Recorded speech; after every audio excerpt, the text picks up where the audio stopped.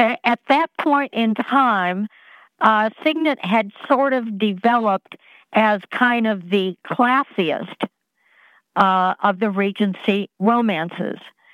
And there were some other little attempts, but with Signet, even their print runs, which were considered quite healthy then, were like, for the Regency, they were like 60,000.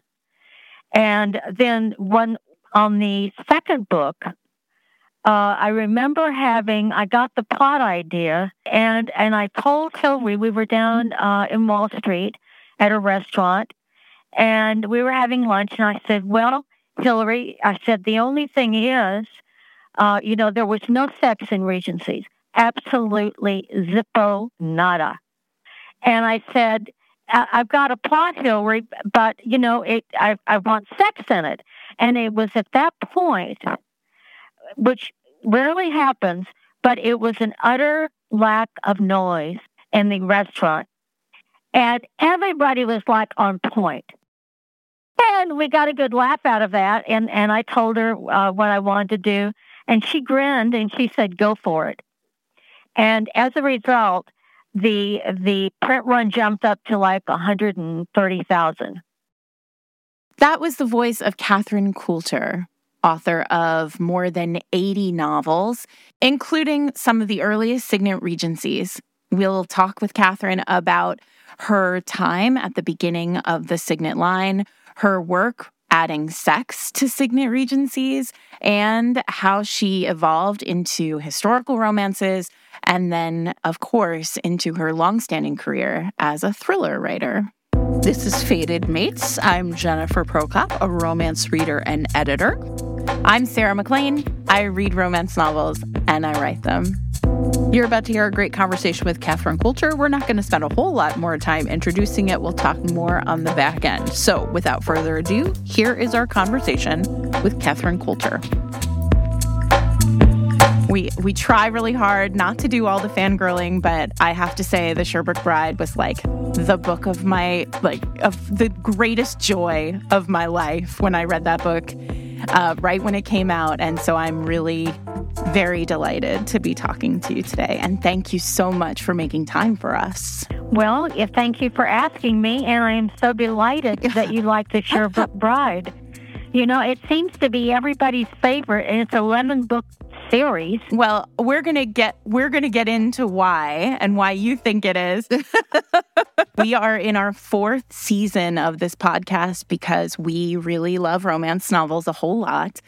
And over the last year, we have been interviewing many of the people who we believe built the house of romance, so to speak.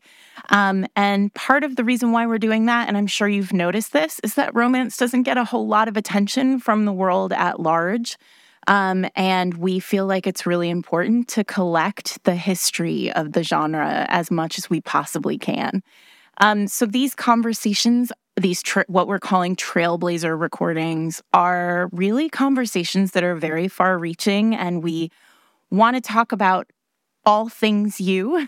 And I know that you have a book out next week, so we want to talk about that too. But hopefully you'll give us a sense of your life through writing and through romance. But we are both really thrilled to have you. Well, thank you very much. Those were lovely things to say. And it's true. It's true. I'll never forget when I started writing. Oh, yes, I'm a writer. What do you write? Children's books? that was the most regular, and then I think romance was next, and you are almost embarrassed to say, well, yeah, you idiot. I mean, I want to make some money. And women are 85% of the retail market, so excuse me. Yeah. Anyway. Yeah. So I think you guys are doing a wonderful thing, and getting the history down, that's very good. Catherine, can you tell us about how you started reading romance? Well, my mother would read aloud to me when I was like 3 years old, and she read everything. But my very, very favorite author is Georgia Hare. Uh-huh. And I believe she died in 1972. And she was the one who started the Regency genre. Yeah. You knew you've read her, right? Yes, we know her. Oh, okay, yeah. So I still think she's the class act. And I'm always in teaching. I always say you're allowed 3 exclamation points a book. Okay, that's it. And she uses exclamation points after nearly every sentence, Exactly. but it's okay. It's the weirdest thing. She does everything that you shouldn't do, and it's wonderful. So, which goes to show there really are no rules. Right. But I don't think many people are on her level of just delight, sheer delight. What was your favorite Georgian Hare? Well, my favorite is Devil's Cub. Gotcha. That was a good one. I mean, which probably tracks very well with you'll be unsurprised that then I really fell in love with the Sherbrooke Bride and lots of other books with similar heroes there. So we call them assholes. Who are somewhat redeemed, but not all that much. Yeah, well, it's, romance in many ways has not changed all that much, right? What about you, Catherine? What was your favorite Hare? The Grand Sophie. Oh, of course. A classic. Yeah, I just love the Grand Sophie. I mean, she was such a go-getter. And Sylvester, or the Wicked Uncle. Talk about the classic asshole. It's wonderful. So you are reading Hare and you're reading sort of voraciously. Tell us about your life at this point. So it's the, where are you living in the world? How do you start thinking about actually putting pen to paper? Well, as you know, everybody has a talent, and it just depends if you A, find the talent, B, if you try to do something with it. And my talent was writing, but I never really recognized it. I just thought everybody could write a paper the night before and get an A. It was just very natural. It was just very natural, and you really didn't understand why your classmates hated your guts. But they could do that. They could do their own thing. So anyway, I never really thought about it. And then, I got I went to the University of Texas and then got a master's degree at Boston College. And at that point, my husband was in medical school in Columbia Presbyterian in Manhattan. And one thing, I've been extraordinarily lucky. You know how when you don't know if you should go one direction or another? And then you might go the one direction and you think, well, what would have happened if I had, Anyway, at the same time, I was offered like an assistant professorship at a college in New Jersey. And then the other was a speechwriting job on Wall Street in Manhattan. So I got to weigh both of them. My dad had been a professor at UT, and he would tell me that academia is it's a viper pit. And he said, I've never seen anything like it. They cannot compare, businesses cannot compare to the viper pit that is academia. Even Wall Street. So, yeah, wow. So I chose Wall Street, and I wrote speeches. And for a guy who was the president of an actuarial firm, and your eyes are already glazing over, mine did. But I'll never forget in the interview, he was this kind of desiccated little old guy. He was very nice, and he was the president. And he said, I have to speak a lot. He says, I don't know why people ask me to speak because I'm not very good. He said, can you make me funny? And I said, sure. So then at that time, my husband, as I said, was at Columbia Presbyterian. I saw him maybe 30 minutes a day over spaghetti. And I was reading, 10 to 15 books a week in the evening. And then one night I threw the book across the room and said, I can do better. And I thought that I was a trailblazer. But nobody ever done that. And now look. Well, it turns out that maybe 60% of writers started that way. I can do better. So I went in and told my husband, and I have heard from so many women, and I just want to take them out and shoot them.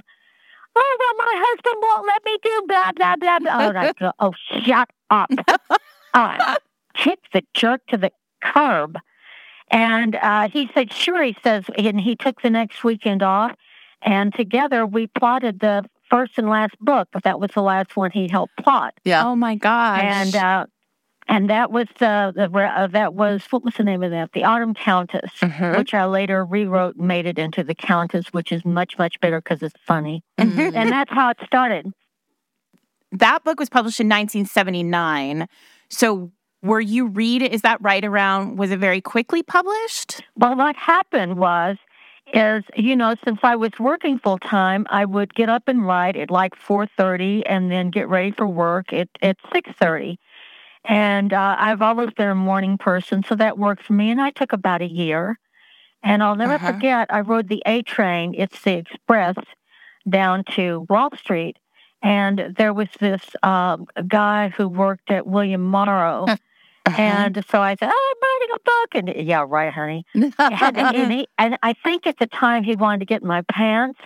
And so he was all sorts of encouraging and nice. And what he did was he gave me the name of a freelance editor in the city. And she was also a model. And of course, at that time, nobody knew anything. And nobody knew anything until RWA was founded. Right. In the early 80s. Right. And that's when things started opening up. But at that time, it was a black hole, publishing. Yeah. But I was at least in the center of it. You were reading romance novels at this point. So Well, I read that, but I don't know if you know this, but I would say that a good 90%, maybe more, of all of my books have mysteries in them. Right. Right. Yes. And so so I love mysteries. And so it was just a natural thing to have mysteries in it. So I read tons of mysteries, and there were the early bodice rippers, which were a hoot. We have the 18-year-old virgin at the beginning. She loses her virginity. She's the hero.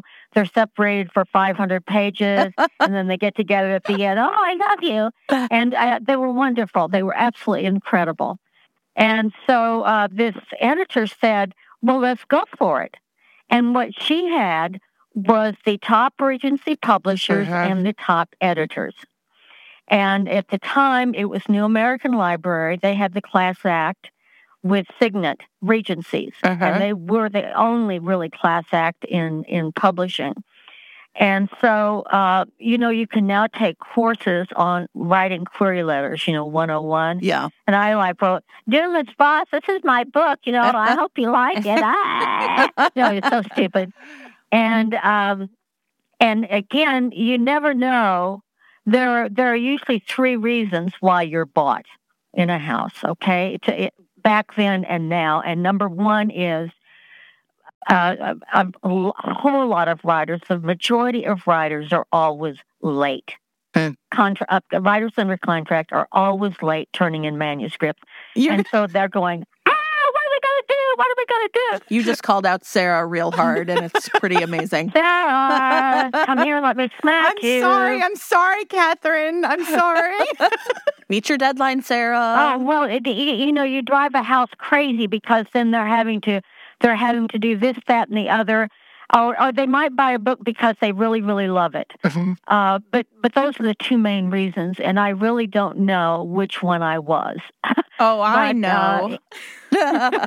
Well, Hillary Ross called me 3 days later, asked me out to lunch, and offered me a 3-book contract.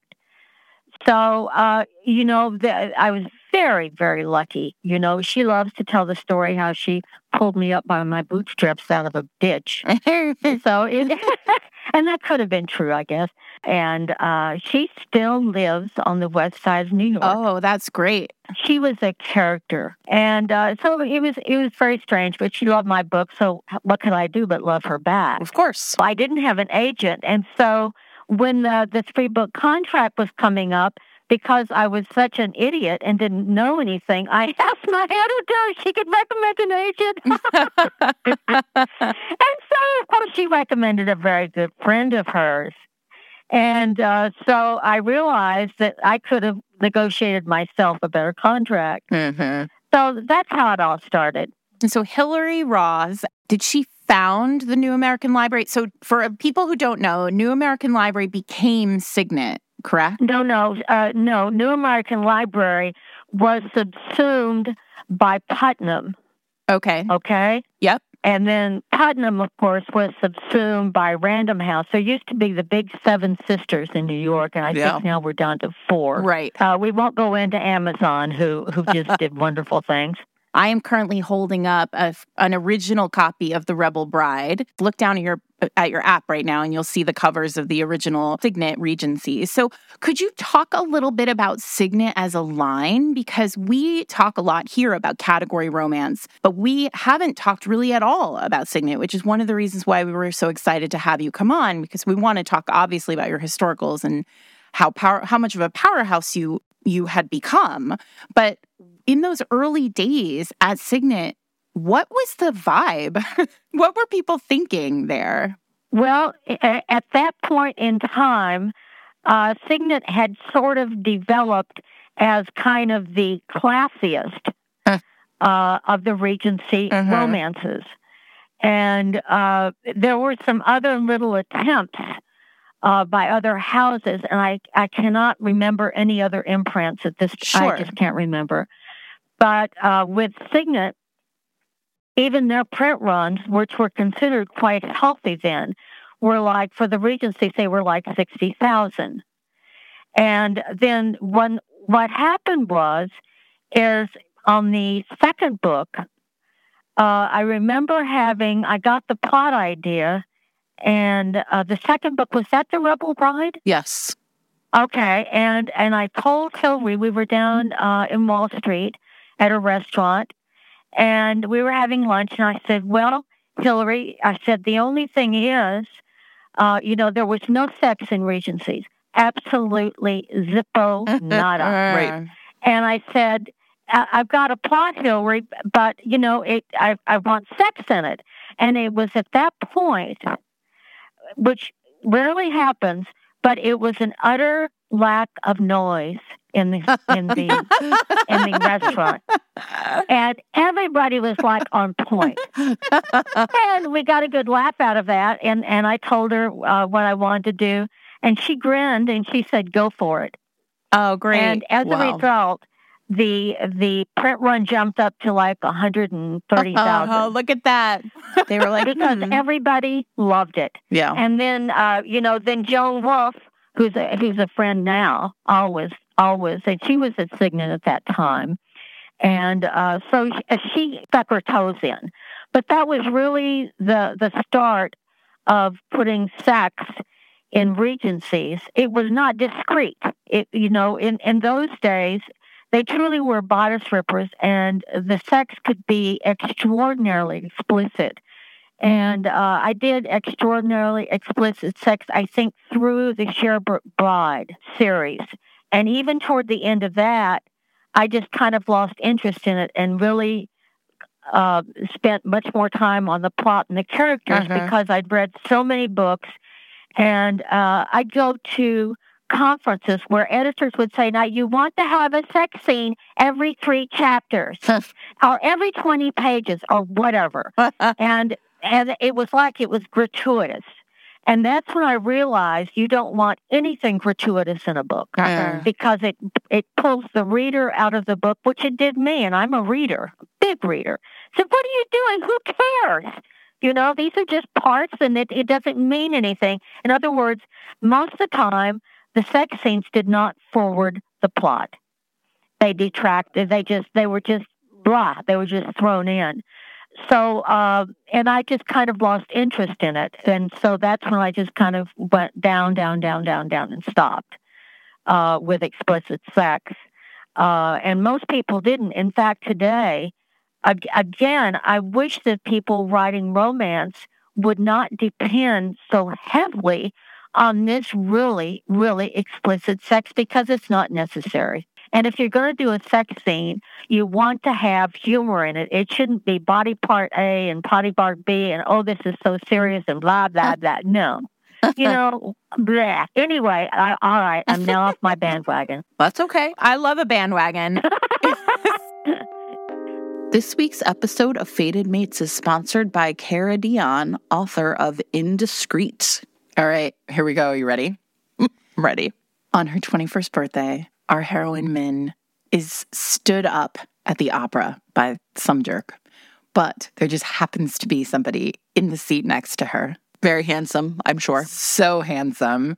They have an instant attraction. They bond over their love of music and opera. And they have a one-night stand, as one does. They leave the opera immediately and have a one-night stand, Moonstruck style. Moonstruck style. I love it. Exactly. So, except, Jen, what do you think happens the next day when Min goes to her university opera program? Is he her professor, Sarah? Oh my God, he's totally her professor. Totally. So, you could not be more delighted by this, and I love it. My favorite. This is my favorite. I cannot wait to read this. This one is for anybody who, like me, loves a professor-student romance. This is very forbidden. It's all about secrets, and there's a little bit of an age gap in here if you like an age gap romance. And all I have to say about this is it sounds freaking great. There's a secret, dark shadow from Min's past makes their entanglement even more complicated, and this is my favorite part. And the music that drove them both forward and bound them together could also be the thing to tear them apart. Amazing. You can find Indiscreet in print, ebook, and on KU. You can find out more about the author at caradion.author on Instagram. Thank you to Cara Dion for sponsoring this week's episode of Fated Mates. So you wrote 7 signets and 7 regencies, and then you moved to what you call historicals. So, well, no, I call them hystericals. Oh, amazing! Yes, I wrote long hystericals. So, and that was interesting because at that point, after I finished that contract, I had the brain to say, I think I need a real agent. Yeah. And not the editor's best friend. Uh-huh. I had met Peter Heggie, who was the secretary of the Authors Guild in New York. So I gave him a call. We had moved to San Francisco because my husband was doing his residency here at the University of California, San Francisco. Uh-huh. And of course, a writer is totally portable. And at that time, my company, I was kind of the golden last.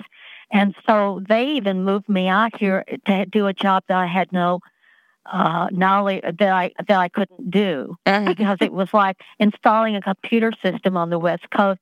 Okay, right, honey, I can't even do Zoom. All right. So anyway, that's neither here nor there. But I called Peter Heggie from San Francisco and told him I wanted a female agent. Mm-hmm. And so he gave me the name of 2 women, and then he gave me 1 man. And so when I came back to New York on business and so forth, I met these people, and I swear to you, I do not even remember the women's names. I went to William Morris. They're a great big agency in New York, and I met with the guy he recommended. His name was Robert Gottlieb. And he'd been out of the mailroom, and that is still spelled M-A-L-E. And he was in kind of this closet with no window. He'd been out of the mailroom for like 6 months, and we talked. And I said, "What do you want to do when you grow up?" And he said, "I want to be on the board of directors of William Morris by the time I'm 45." So I never forgot that. Mm-hmm. So anyway, he became my agent. He absolutely enraged Hillary, absolutely enraged. And the head of the House at New American Library had to get involved to calm things down. And my darlings, this is over a $10,000 book advance. A $10,000 book advance. Mm-hmm. I mean, it was because we're back in 1980. Sure. Okay, 1981. And so that worked out. Robert and I have been together longer than all of his marriages. But I give great gifts. I give great gifts. So you're the reason why. Yeah. Oh, boy. And I'll never forget this, just to the side. I'll never forget he called me in 1987. And he was hyperventilating. He was so excited.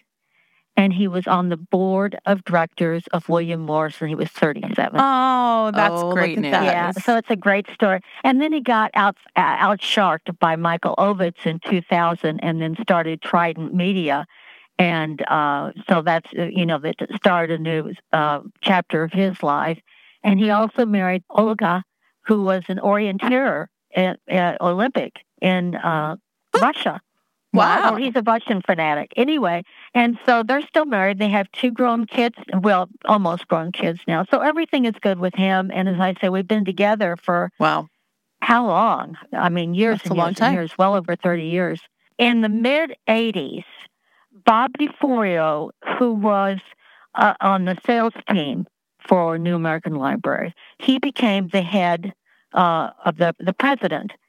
And he and I met, and I really didn't know who he was, but we just had an immediate relationship. And so he was in part, he started pushing me immediately. And I'll never forget, it was a fire song. It was the first, it was the first book in the medieval series. Uh-huh. And they decided, you're going to love this. He decided that they were going to have a fire song perfume. So they attached these little vials of perfume to all the books and shrink wrapped them. The problem was, oh my God, they were shipped in trucks and whatever. Oh. And so the perfume turned horrible. Oh no. And I must have gotten 2,000 emails saying, not emails, letters saying that. Oh no. That was so fun. And still you survived it, Catherine. The books must have been great. Oh, things just, there are so many just cute little things that happen through the years, That song series, I mean, I think I read every one of those books a dozen times. I would get one and then just read them straight through and then immediately start again. And I wonder if you could talk a little bit just in general about what it was like writing. When we talk now about, when we look back on the 70s, the 80s, the early 90s, that period of time really felt like the heyday of romance. Like, it's never been like that since. It was the golden age, I call it. It really was the golden age. Do you feel like you knew at the time what you were a part of? Oh, no, you never do. Yeah. No. I look back now and realize it was the golden age. And, of course, this was pre-Amazon. And everybody was just, the print runs were outrageous. They were over 1 million copies. And it was wild. It was a wild time, but you really, you're writing, and then a book comes out and it does like this, and when we get a contract, and we're going to conferences, and you just don't think, wow, I'm a part of the golden era, because at the time, you're still a part of it. Yeah. And you're not looking back. You're looking forward always. And what are the tell us a little bit about what the readers are like at this point. Like, what are these conferences like? I think the last one was an RWA, but when I compare it to the ones throughout the years, they're not that different at all. Okay. They're really not. I will tell you, there were the big writers, like Janet Daly was huge then, absolutely huge. And I remember she would travel to a conference with her handlers. Uh-huh. Okay, there'd be her personal handler, and then there'd be somebody from the publishing house, and then they would answer most of the questions. But in the other workshops, by the unsuperstars, you had then, as you had now, is people will stand up and say, okay, you want to do this, this, this, and this, and don't do that, and don't do this. And people are out, they want to get published. That's what they want more than anything in the universe. And they're taking wild notes. Yeah. And I can remember thinking then, this is nuts. What you want to do, darling, is to write a good story. Forget the rest of this shit. Okay? Yeah. And I just had a few do's and don'ts. But mainly, even back then, I'd say, sit your butt in a chair and write. Yeah. You cannot edit a blank page. And, it doesn't matter if you write crap. It really doesn't, because now you have something to work on. And, but people, they would preach. There was a lot of preaching because I'm published and you're not. And it was just, and I don't know if it's still like that today.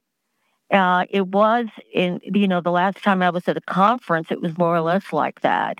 And these were kind of superstars like, what's her face? She retired and stopped writing.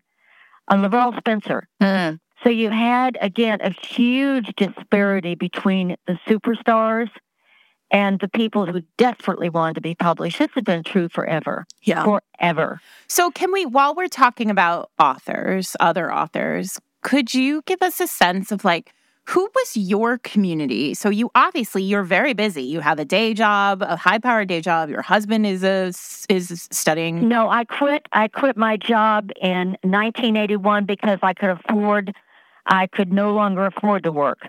Right. It's the dream, right? Right, yeah. Of course. Yeah, so I was full-time writer from 1981, got a computer in 1981. It was $10,000. It was a Vector. Wow. And it had a 5-inch floppy disk and took a week to learn how to do it, but I corrected that, knew it, but it got rid of all the crap, because if you made mistakes before on an electric typewriter, you had to retype an entire page. Right. But, you just press a little button and crap's gone. So it was an amazing, amazing thing. Graham Greene, another writer, I'll never forget, he said in the mid-'80s, "You're not a real writer if you use a computer." And I was saying, "You idiot." Oh, Graham. Oh, Graham. That's cute. That's cute, Graham. Oh, Lord. So in 1985, I was in Houston.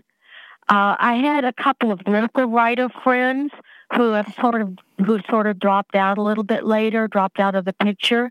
But in 1985, I was in Houston, and this is when Rebecca Brandywine was really big.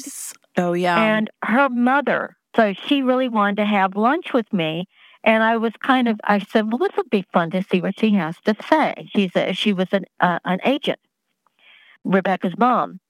And so then, I'll never forget, she kissed me off for somebody else to have lunch with. So I was kind of looking around, and I see an empty chair at this table, and I go up and I say, "Can I sit here?" And we met, and this was Linda Howard and Iris Johansson and Kay Hooper. The whole and crew. We became best friends at that point, and we have stayed that way forever. That's nice. That's great. So...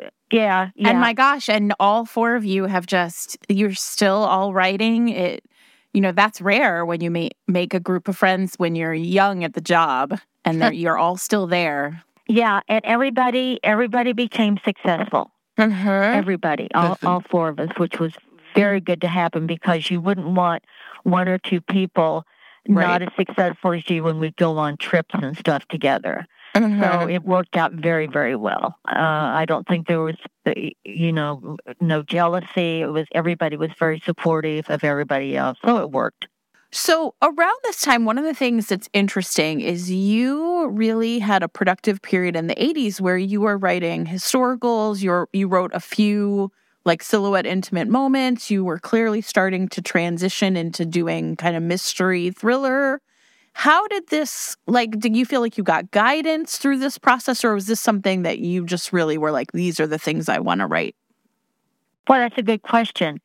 I remember, I think it was in 1985, and we were in Europe on a train in Switzerland, and this entire plot came into my brain, which had never happened before, and it was contemporary. I said, "Go away, I don't want to write contemporary. Go away." And it didn't.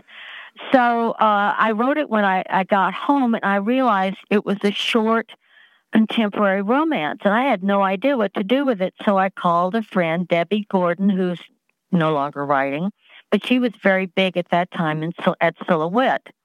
And she said, okay, she said, this is what you tell Robert, this is what he wants to ask for. And so I did it, and he did, and I was with Leslie Wanger, and so it was a 3-book series: Aftershocks, The Aristocrat, and Afterglow. And she said, okay, now I've got the A's. What are the B's going to be? And I said, honey, there ain't no more water in this well. And so it was just those 3, but they were fun. They were like a little dessert, a little dish sorbet, you know, because they're only about 65,000 words as opposed to 110,000. And no, there was no guidance in 1988. It was. The idea came to me. It wasn't a plot then. It was just an idea. Just to back up 1 second, this was False Pretenses, and it was my very first hardcover, and it was a romantic suspense. You know, not a suspense thriller, a romantic suspense. And the heroine was a concert pianist. And they, you know, when you change genres, the most important thing you want to do is to eliminate as many unknowns as you can.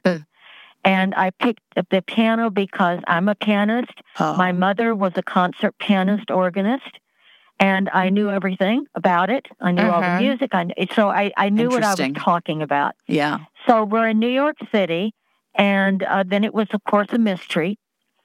And but it was a romantic suspense because you can't be a romance unless there's a central core that's a man and a woman getting together in a relationship. And then everything else can be around it. Doesn't matter. It can be, you know, Mars, or it can be murders, or it can be anything you want. But to be a romance, you have to have the central core being the relationship.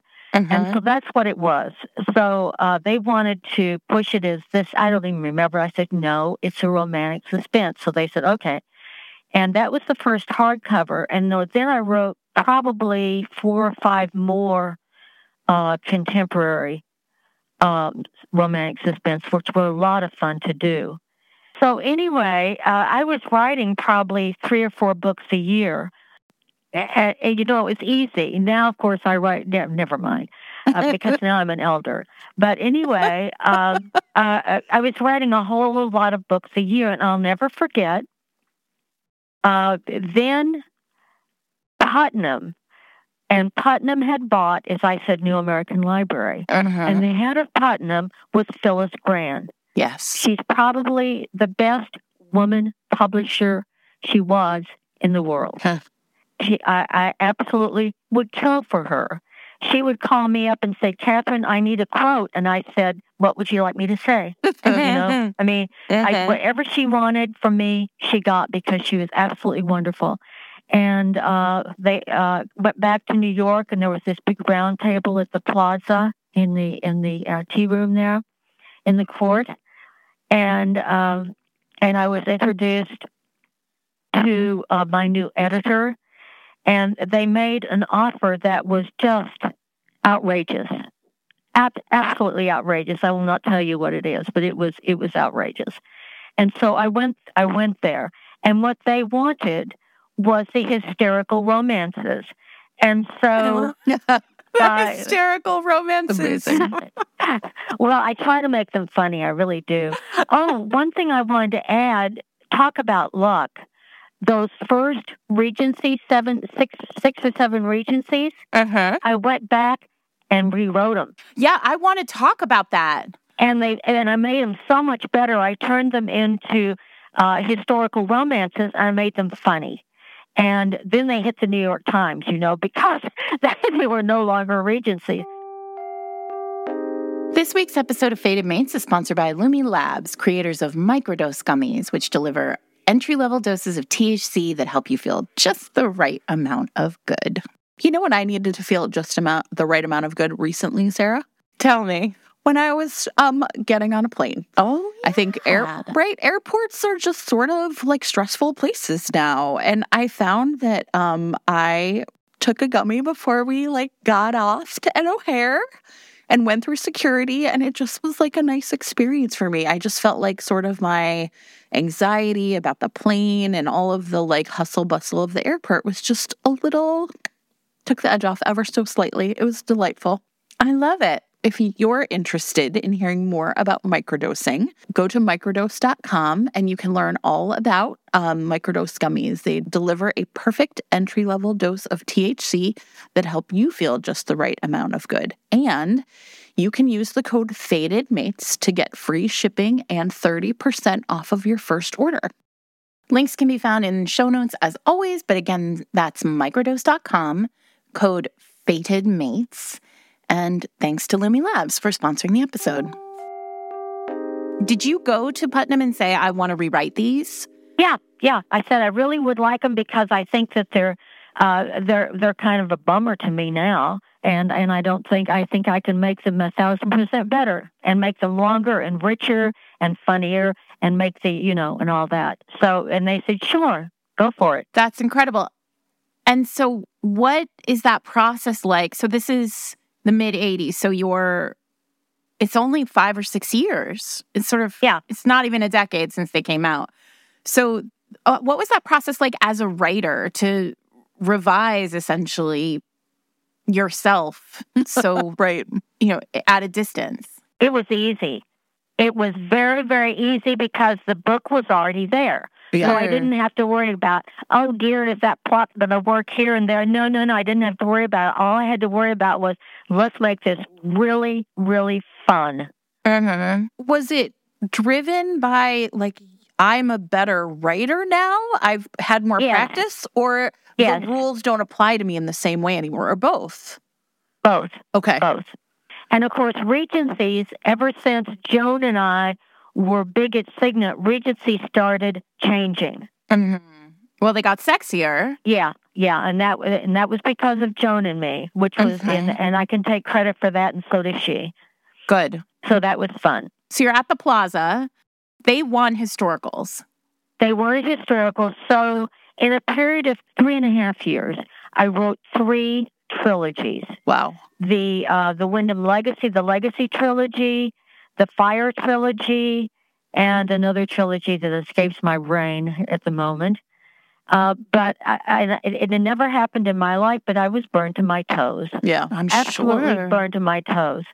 And so it was in 1995, and I was at a family reunion in Texas, and my sister, who has never done this before or since, walked up to me and said, have you ever heard of a little town on the coast of Oregon called the Cove? They make the world's greatest ice cream, and bad stuff happens. And I just went on point. I said, oh, my heavens, oh, my heavens.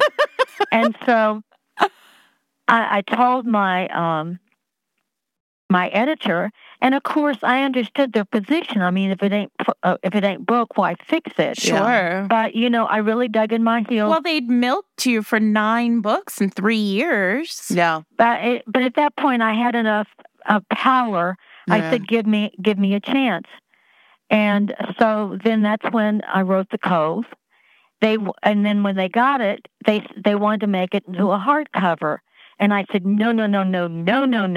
I said, failure is well and good, but you don't want to fail in hardcover, and who knows how this book will be received. Yeah. So they brought it out in paperback in 1996, I believe, and it really did extraordinarily well. I was very happy for that. And then the publisher called and they said, well, when's the next one in the series? And I said, what series? What are you talking about? And I kid you not, this will happen. And it happened, and there was this voice in the back of my head, and he said, Catherine, what about me? And it was Dylan Savage. Yeah. And so then the Maze was basically Sherlock's book. And this is the book they got together. And then after that, you had The Target, which is one of my all-time favorite books, with the Hunt, Ramsey Hunt and Emma. And I'll never forget, I wrote international thrillers with J.T. Ellison. Yeah. 6 of them. And I'll never forget, J.T. told me, she said, well, a series isn't really a series until book 4. And I was kind of, laughing at her. She was perfectly right. She was totally right. The 4th book, The Edge, started that series. And then it just went from there. So, and at that point, I was writing 1 historical a year and 1 FBI thriller a year. And it worked very, very well because they're such disparate genres and your brain gets unconstipated. You know what I mean? Yeah, sure. And then it's just been about 4 or 5 years ago, I could just do 1 book a year, and that was fine. That was perfectly fine. Yeah. And it's been wonderful. It's real. I feel blessed, very, very blessed, and very, very lucky, and have met so many fascinating writers and publishers over the years. And as I say, Robert and I are still together. Pretty amazing. He'll call up and talk about stuff. It's wonderful. Can we return maybe to the Sherbrooke Bride for a second? Sure. So Sarah talked about it being like one of her favorites. You mentioned that so many readers still talk about it. So yeah. Is this, when we're talking about romance, why do you think this is the book that so many romance readers connected to? Is it like the primordial Catherine Coulter book? Like, what made it the one? I think that women respond viscerally to a real alpha male who's an asshole, basically. But he's a real alpha male. And it's how the woman, he ends up worshiping her toenails, And I think women, it's on a visceral level, they love that. They're just fascinated by the alpha male. That's my own feeling. And I also think I was speaking to a friend of mine earlier today about how we were interviewing you, Catherine, and my friend Sophie Jordan, who also writes historicals, was saying that we talked about how you really mastered the grovel in your books. I mean, you put them through the ringer at the end because they've been such assholes. That is a great joy. I mean, you're not going to find Alan Alda character as a woman's hero. Let's get real here. A beta male is of no interest to anybody except fixing your computer. But truthfully, I think that the magic of a Catherine Coulter book is that sort of sense, as you said, worshiping her to her toenails. Only once he has been clubbed over the head with how terrible he's been to her. And it's that punishment too. It's discipline. That's the most, and men love to be disciplined, even if they don't admit it. They just love it. They deserve it. On the other hand, the youngest brother, Tyson, who starred in The Scottish Bride, that's probably my favorite because it was such a. It was such he evolved. He evolved so much, and he was such a good man, and so I take it back about the alpha male because Tyson was absolutely amazing to me. I loved him. I mean, was it a challenge to write someone who then was really different? Oh no! I loved him from the moment that book started, when he was dealing with his 3 children. And he didn't know what to do with them. And he was very, he was just, he evolved so much and turned into such a kind, wonderful person who was never an asshole. He was just stupid. And he wasn't stupid. That's the wrong word. He was just caught up in this worldview of himself that was so limiting. It was so very limiting. And his brothers always made fun of him, And I'll never forget in the beginning of Sherbrooke Bride when they're having their quarterly bastard meeting. So And that just came out of my fingertips. I said, "What are you doing?" And then Tyson goes, "Ah!" and runs out. He wants none of that. But right. that was great sport. So as you think about your career, as you sort of look back, and I mean, obviously forward as well. I mean, you show no signs of stopping. Are there moments that you can sort of pinpoint of particular challenge as a writer or from the genre perspective? Is there some lesson that you were sort of hard learned that you can share with us? But let me just say, I do not believe in writer's block. And I never have. What I believe in is a bad plot. And it happened one time, and it was an FBI thriller. I don't even remember which one. But I got to page 85, and it had been a bear. And then all of a sudden, it stopped cold. And I realized, okay, this is a shitty plot. And so I threw the 85 pages in the garbage can and started over, because if you're a writer, you have to be honest with yourself and what you're producing. And when a book stops in its tracks and the characters look at you and say, "Please go away," you know it's a bad plot. And it's up to you not to try to keep forcing it. And the trick is you have to trust that there's another plot, in the parking lot in your brain that's going to come driving out, and it will. And it did. So that was really the only time. But no, I'll never forget this might be interesting to writers. With The Cove, when I first wrote it, and my editor was the head of Berkeley, Leslie Gelman, a wonderful, wonderful editor and leader. And so when I first wrote The Cove, it was a brand new genre for me.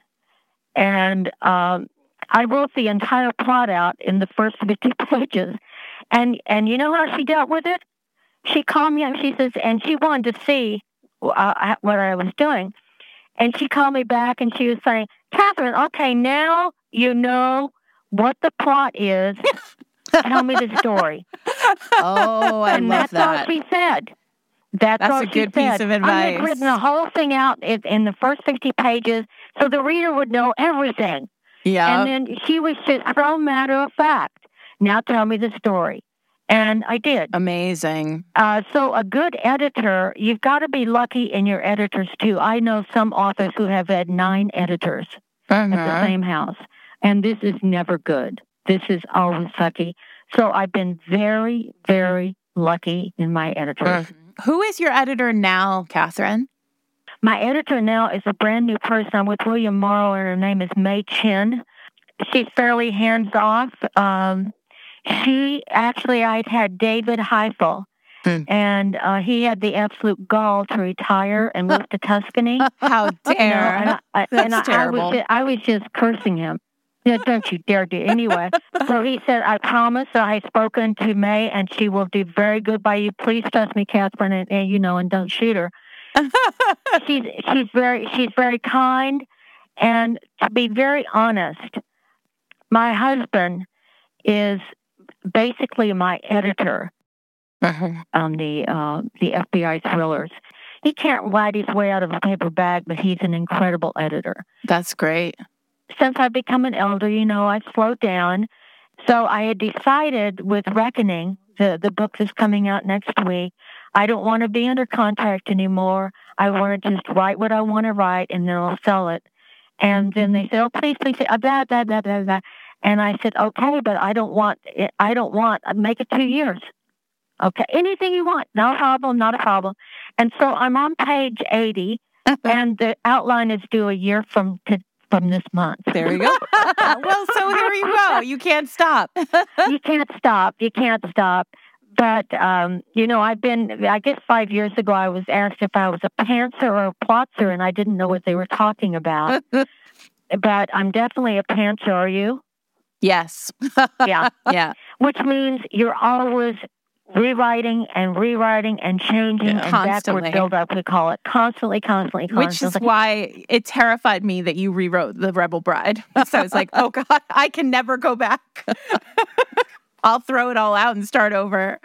No. You don't understand. The book was there. Yes. And the plot was there. So there were no hurries. Now you're just putting on different tree ornaments. Nice. And different lights. I mean, it was wonderful. I bet. Catherine, tell us a little bit. I want to sort of just talk a little about the shift from Catherine Coulter, romance trailblazer, to Catherine Coulter, real powerhouse in thrillers. Was it an easy transition in the world? Meaning, did thrillers welcome you? I know that, it's tough. It's tough to be a woman writing thrillers in the thriller world. And I'm wondering, did you have that experience, or was it very generally welcoming? That's a very good observation, and the absolute truth is, I never thought about it. That's good. The first time, when they it took a while. They put the second book, The Maze, in hardcover, and it made the Times, but it didn't. It wasn't in the top 5. But then they just kept getting stronger and stronger. And by the time I went to actually, I'd never been to BoucherCon. I was just not interested. And all my friends said they didn't like it. But anyway, Thriller Fest in New York City was a different matter. And by the time I started going to Thriller Fest, the FBI series was really well grounded. And was doing well. It wasn't like the 3rd, 4th, or 5th book. It was like the 8th or 9th book in that series. And there was never a problem. It was very welcoming. I really liked Lee Childs. I just met a whole bunch of really, really nice people. Yeah. Men as well as women, like Lisa Gardner, who was such a sweetheart. I can't remember other names at the point because I haven't been in like 3 years. But it was just very, very welcoming. And they made me, I think, the first year I went, it wasn't because I was interested. They had made me the interview of the year or something. I can't remember what they called it, where you're in front and you're interviewed by somebody, whatever. Anyway. So I just never experienced that. But again, a lot of people, men and women, who go to Thriller Fest who are either unpublished or still in like the B rung. I do not know what their experiences are. Anybody I ever met, was wonderful. And I'm not a jerk, I'll talk to everybody. It didn't matter. So it was just never an issue at the very beginning. Do you write children's books and that kind of crap? But it just didn't matter. And people would say, "Oh, you wrote romance." I said, "Yes." Because I'm not ashamed of them at all. I love them. I wish I could still write 2 books a year. One a hysterical. When I couldn't write 2 books a year, that's when I went to the novellas with Grace and Sherbrooke. Right. Are you familiar with those at all? Yes. I've read them all. Oh, well, you're so wonderful. Well, the 6th one will be out in October because Nicole, who is God, and she heads up the digital division at Trident, which is Robert's agency. Oh, she's incredible. She is absolutely incredible. If you ever, her name is Nicole Robson, Robson. If you ever need anything to do, she's at the Trident Media Group in New York City, and she is smart, she's kind, she knows everything. So she would help you without a problem. Anyway, she likes to put them near Halloween because they're woo-woo. Well, there is, I mean, that is the piece of the Coulter puzzle that I think is so fascinating as a writer, just looking at your career. You really have told so many different kinds of stories. Right. And for writers who are often told in a genre, right, where we are often told, like, stay in your lane, the idea, I think part of the reason why the Sherbrooke Brides shattered everything I had thought historical is because there was that ghosty piece. Or the Virgin Bride, yeah. And you'd never expect it. But I mean, I really feel like she now lives in the past. I love it. She found her happy ever after. Right. I mean, I think that there is, if you've never read Catherine Coulter's romances, I think there are so many different avenues to take. Mm-hmm. And that's really remarkable. You're a trailblazer. There's a reason why we reached out. Well, you are so sweet, and if you're kissing up, you're doing it very well. Thank you. I'm really not. I really do think your books are great. Yeah, and we love the genre, and we love we love romance so much. We just love romance. Well, if you love romance so much, still, I very rarely read contemporary romances because I have found them still to be, we call it popping dicks. And, I mean, you tell a story and get rid of the stuff that's extraneous. It's like people are using horrible language. I stopped about 12 books ago. I never use bad language anymore because it's gratuitous. You don't need it. There's always another way to say it without saying fuck. There is another way to say that. And sometimes that's appropriate, and I have to grind my teeth not to do it. But again, so many books you have gratuitous bad language. You've read them. And you have gratuitous sex scenes. Stop it. Just stop it. Tell a good story. Can I ask a question? Do you think that there is a similar issue with gratuitous violence in thrillers? Of course. Anything that's unnecessary is gratuitous. If you want to talk about ripping somebody's guts out and eating them, well, good luck. I'm not going to read your frickin' book. I'm not going to. Why? Right. Why do I care? Yeah. You know? So you killed this person because of this, that, and the other reason. Get on with the story. Yeah, gratuitous violence. Those three things are the major three. You hit it on the nail. You hit the nail on the hammer there. Hit the nail on the head with a hammer. Okay, love that. I just hate gratuitous stuff. And in the romances, it's still rife. And I don't know why this is. I don't understand. It would seem to me that the genre would have weeded this out over the years, but it has not. Anyway, my soapbox is now in the closet again. Catherine, I wonder, we end all of our conversations this way. So, I hope you'll humor us. When we talk about trailblazers, we often come to the table with, a preconceived idea of the answer to this question. But what is the hallmark of a Catherine Coulter novel? What is the thing you leave on the table every time? Boy, you guys are just full of good questions. Let me just do the FBI series. Yeah. Is my promise to the reader is there is always justice at the end. Sure. And I will not kill off a major character. But there has got to be, it's always a good ending, justice. We always have justice at the end. So there's no existential crap going on that leaves the reader wanting to shriek. No, it's done. This chapter now is done, handled. Although I do bring characters back. And what about the romances?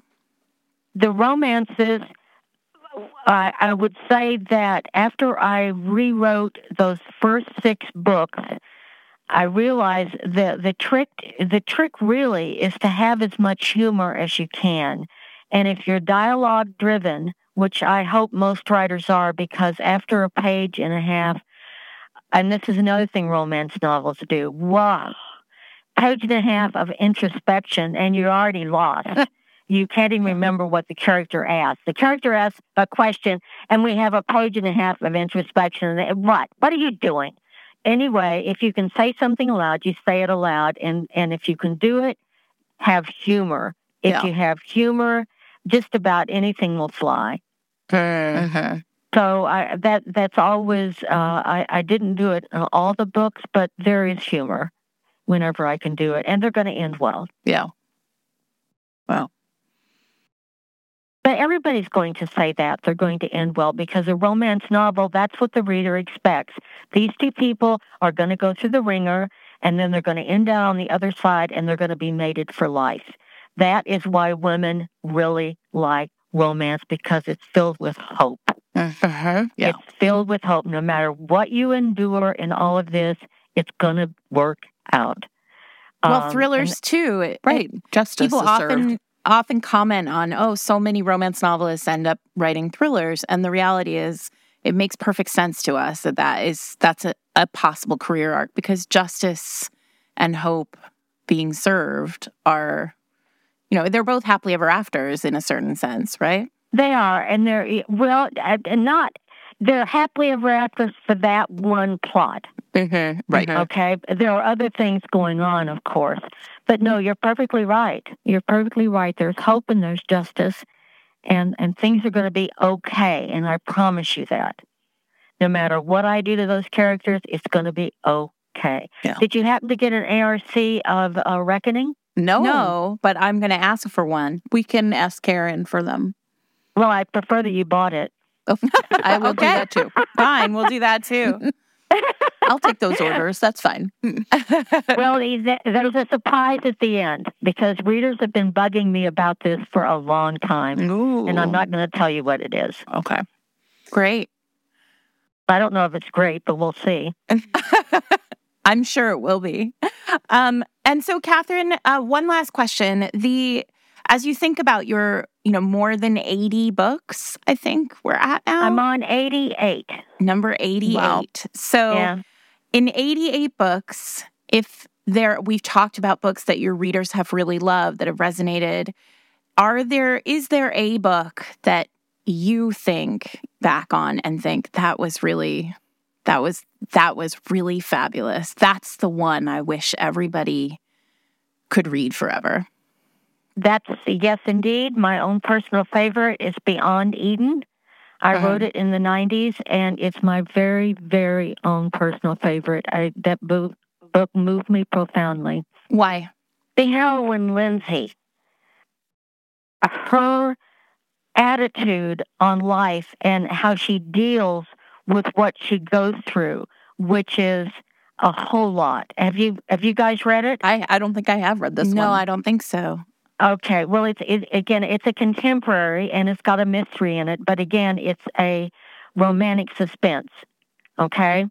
And we have the hero in it is what you want every hero to be, down to his toenails, which are he buffs.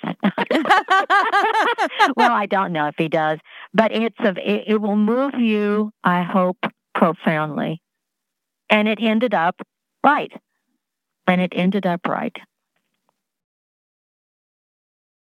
Wow. What's amazing? A lot of that was amazing. I mean, a lot, aside from that whole conversation. What's amazing is a lot of these interviews, it's as though no one has ever asked these women to talk about their life in romance. I mean, I think a lot of people have not been asked about that. Right. And so the stories are just wild.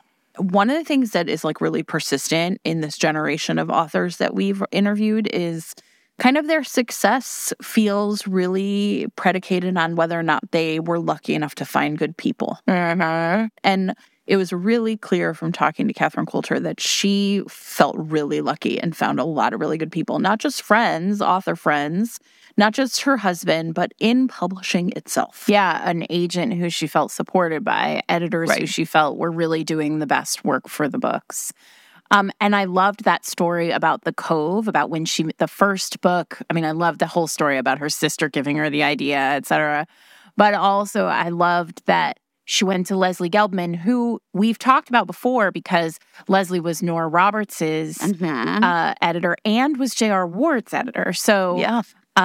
And Jane Ann Krentz's editor. So, I mean, somebody who is in the ether as an important voice in romance.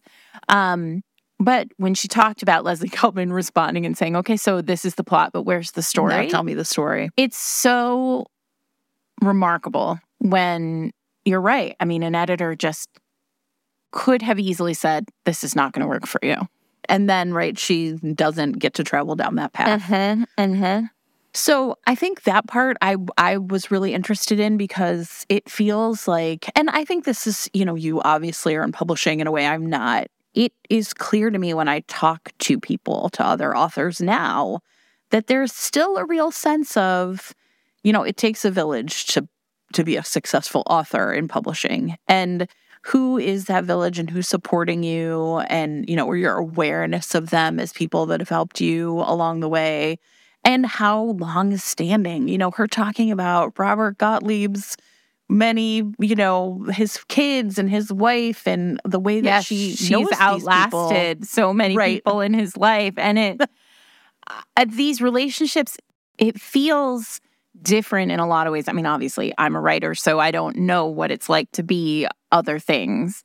But I did for many years have a job in corporate America, and the relationships don't feel quite so personal in those jobs. I mean, but this long-standing editorial relationship, long-standing agent relationships, these relationships where somebody knows your kids and knows your family. And we talk about books being orphaned, authors being orphaned by their editors, and it really does feel that way. We now are smart enough and record these kind of right after we're done. Immediately after the conversation. Just got after and so it's interesting because the first thing you think of is sometimes not necessarily, but I was really interested in her talking about the golden age of romance. Like, of course you wouldn't realize it at the time, but looking back that she could say, like, of course. Well, I mean, just the way the story goes where, she went to a lunch at the plaza with like sales and they offered her a giant deal for more historicals like at this lunch at the plaza. I mean, that doesn't happen anymore. Gone are the days. I mean, maybe it happens for someone else. Colleen Hoover probably gets lunch at the plaza. I actually don't know if you can have lunch at the plaza anymore. But the point is, it really does feel like there was this moment in time when so many writers were just powerhouses. And now what's interesting is I was thinking as she was talking, there is something going on right now, right? There are writers who are powerhouses right now. Yes. But it feels like many, many fewer. She talked about getting letters, right, from her readers. But powerhouses now sometimes are grassroots, right? The like readers, up through TikTok. Yes, right. The readers have decided that this person is a powerhouse.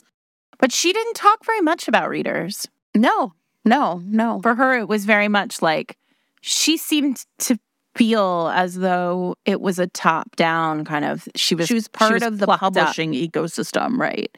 And I thought that was also just really interesting to consider the way our relationship with authors have changed. But at the same time, she's really plugged into Facebook.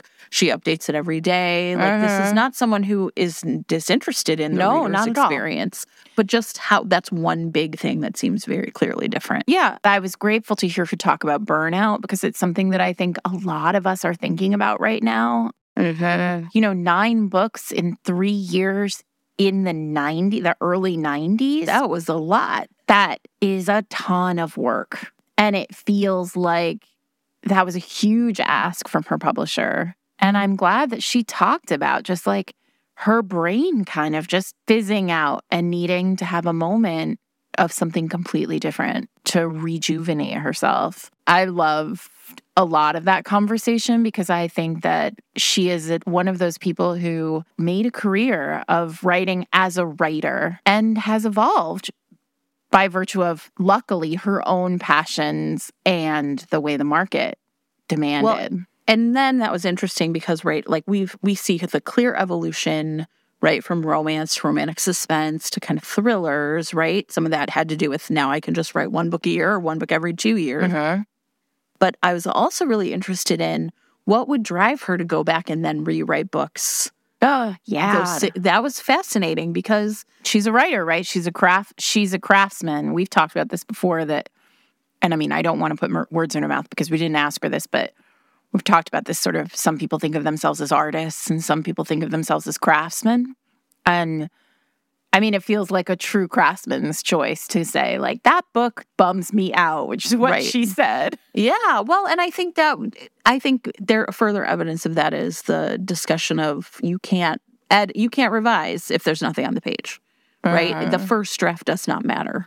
Right. That's just the raw material, right? Like, and that's the thing. The artist is like, okay, I've got one shot with this huge block of, clay to make my sculpture. But writers are different, right? And I thought that was also really interesting to hear her process. And it doesn't surprise me at all. It's a bit of a segue that someone who herself is so funny and so sharp and so, kind of observationally on point would think that humor is a really key ingredient to making a good book. The hystericals. Oh, yeah.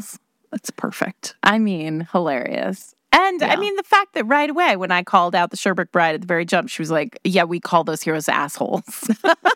I mean, we totally do, but... things are different, but they are also the same. Mm-hmm. I mean, I think that there's so much about what she said, especially when she spoke about conferences and the craft workshops and this is the only way you can do it and throw everybody else's book out. You only use mine. Right. The one thing that seems to run through all of these conversations, I think, to a person is... don't let other people's rules impact your book. Your story is your story. And, I hear so often, and you do too, we see it constantly on Twitter and, in writing groups and all over the place, these kind of hard and fast, you must do it this way. You must traditionally publish this way. You must independently publish this way. None of these people followed. Not one, I don't think one single person we've talked to for this series has followed the bouncing ball. Yeah. They've all had some moment where they've kind of deviated. And, I had lunch with Hillary Ross and I told her I wanted to put sex in a Regency. And she said, go with it. It made me think so much of Vivian Stevens and how Vivian just kept saying, like, yeah, do what you do you. And that's what makes the books good. Right? What a conversation. That was pretty awesome. Life goals. It's great. It's great. Catherine's latest book is Reckoning. It came out in August, so it is on shelves now. We will put in show notes all the books that Jen and I have loved by her over the years, or some subset of the books that I have loved over the years by her, because I've loved so many of them. Obviously with the caveat that these are older historicals, so, enter with caution. They're gonna be bananas. I can promise that. Look, if the author was calling them hystericals as she was writing them, then the amplification of that can only be more amazing. Well, I said with her that I spoke with Sophie Jordan this morning, and we talked about the grovel. Like, she really does it. She knows the job when it comes to a grovel. These heroes have to be broken. Or what did she say? Disciplined? They like it, though. The other thing Sophie said to me was, talk about taking the finger. And I think that's true. I think anybody, when you dip your toe into these old Catherine Coulter historicals, that's what you're going to get every time. A real take the finger experience. Perfect. I'm Sarah McLean. I'm here with my friend Jen Prokop. This is Fated Mates, and you can find us every Wednesday. Thank you, as always, to our sponsors, Lumi Labs and Cara Dion. Be sure to check out Indiscreet, Cara's book, right now in KU or print. Have a great week, everyone.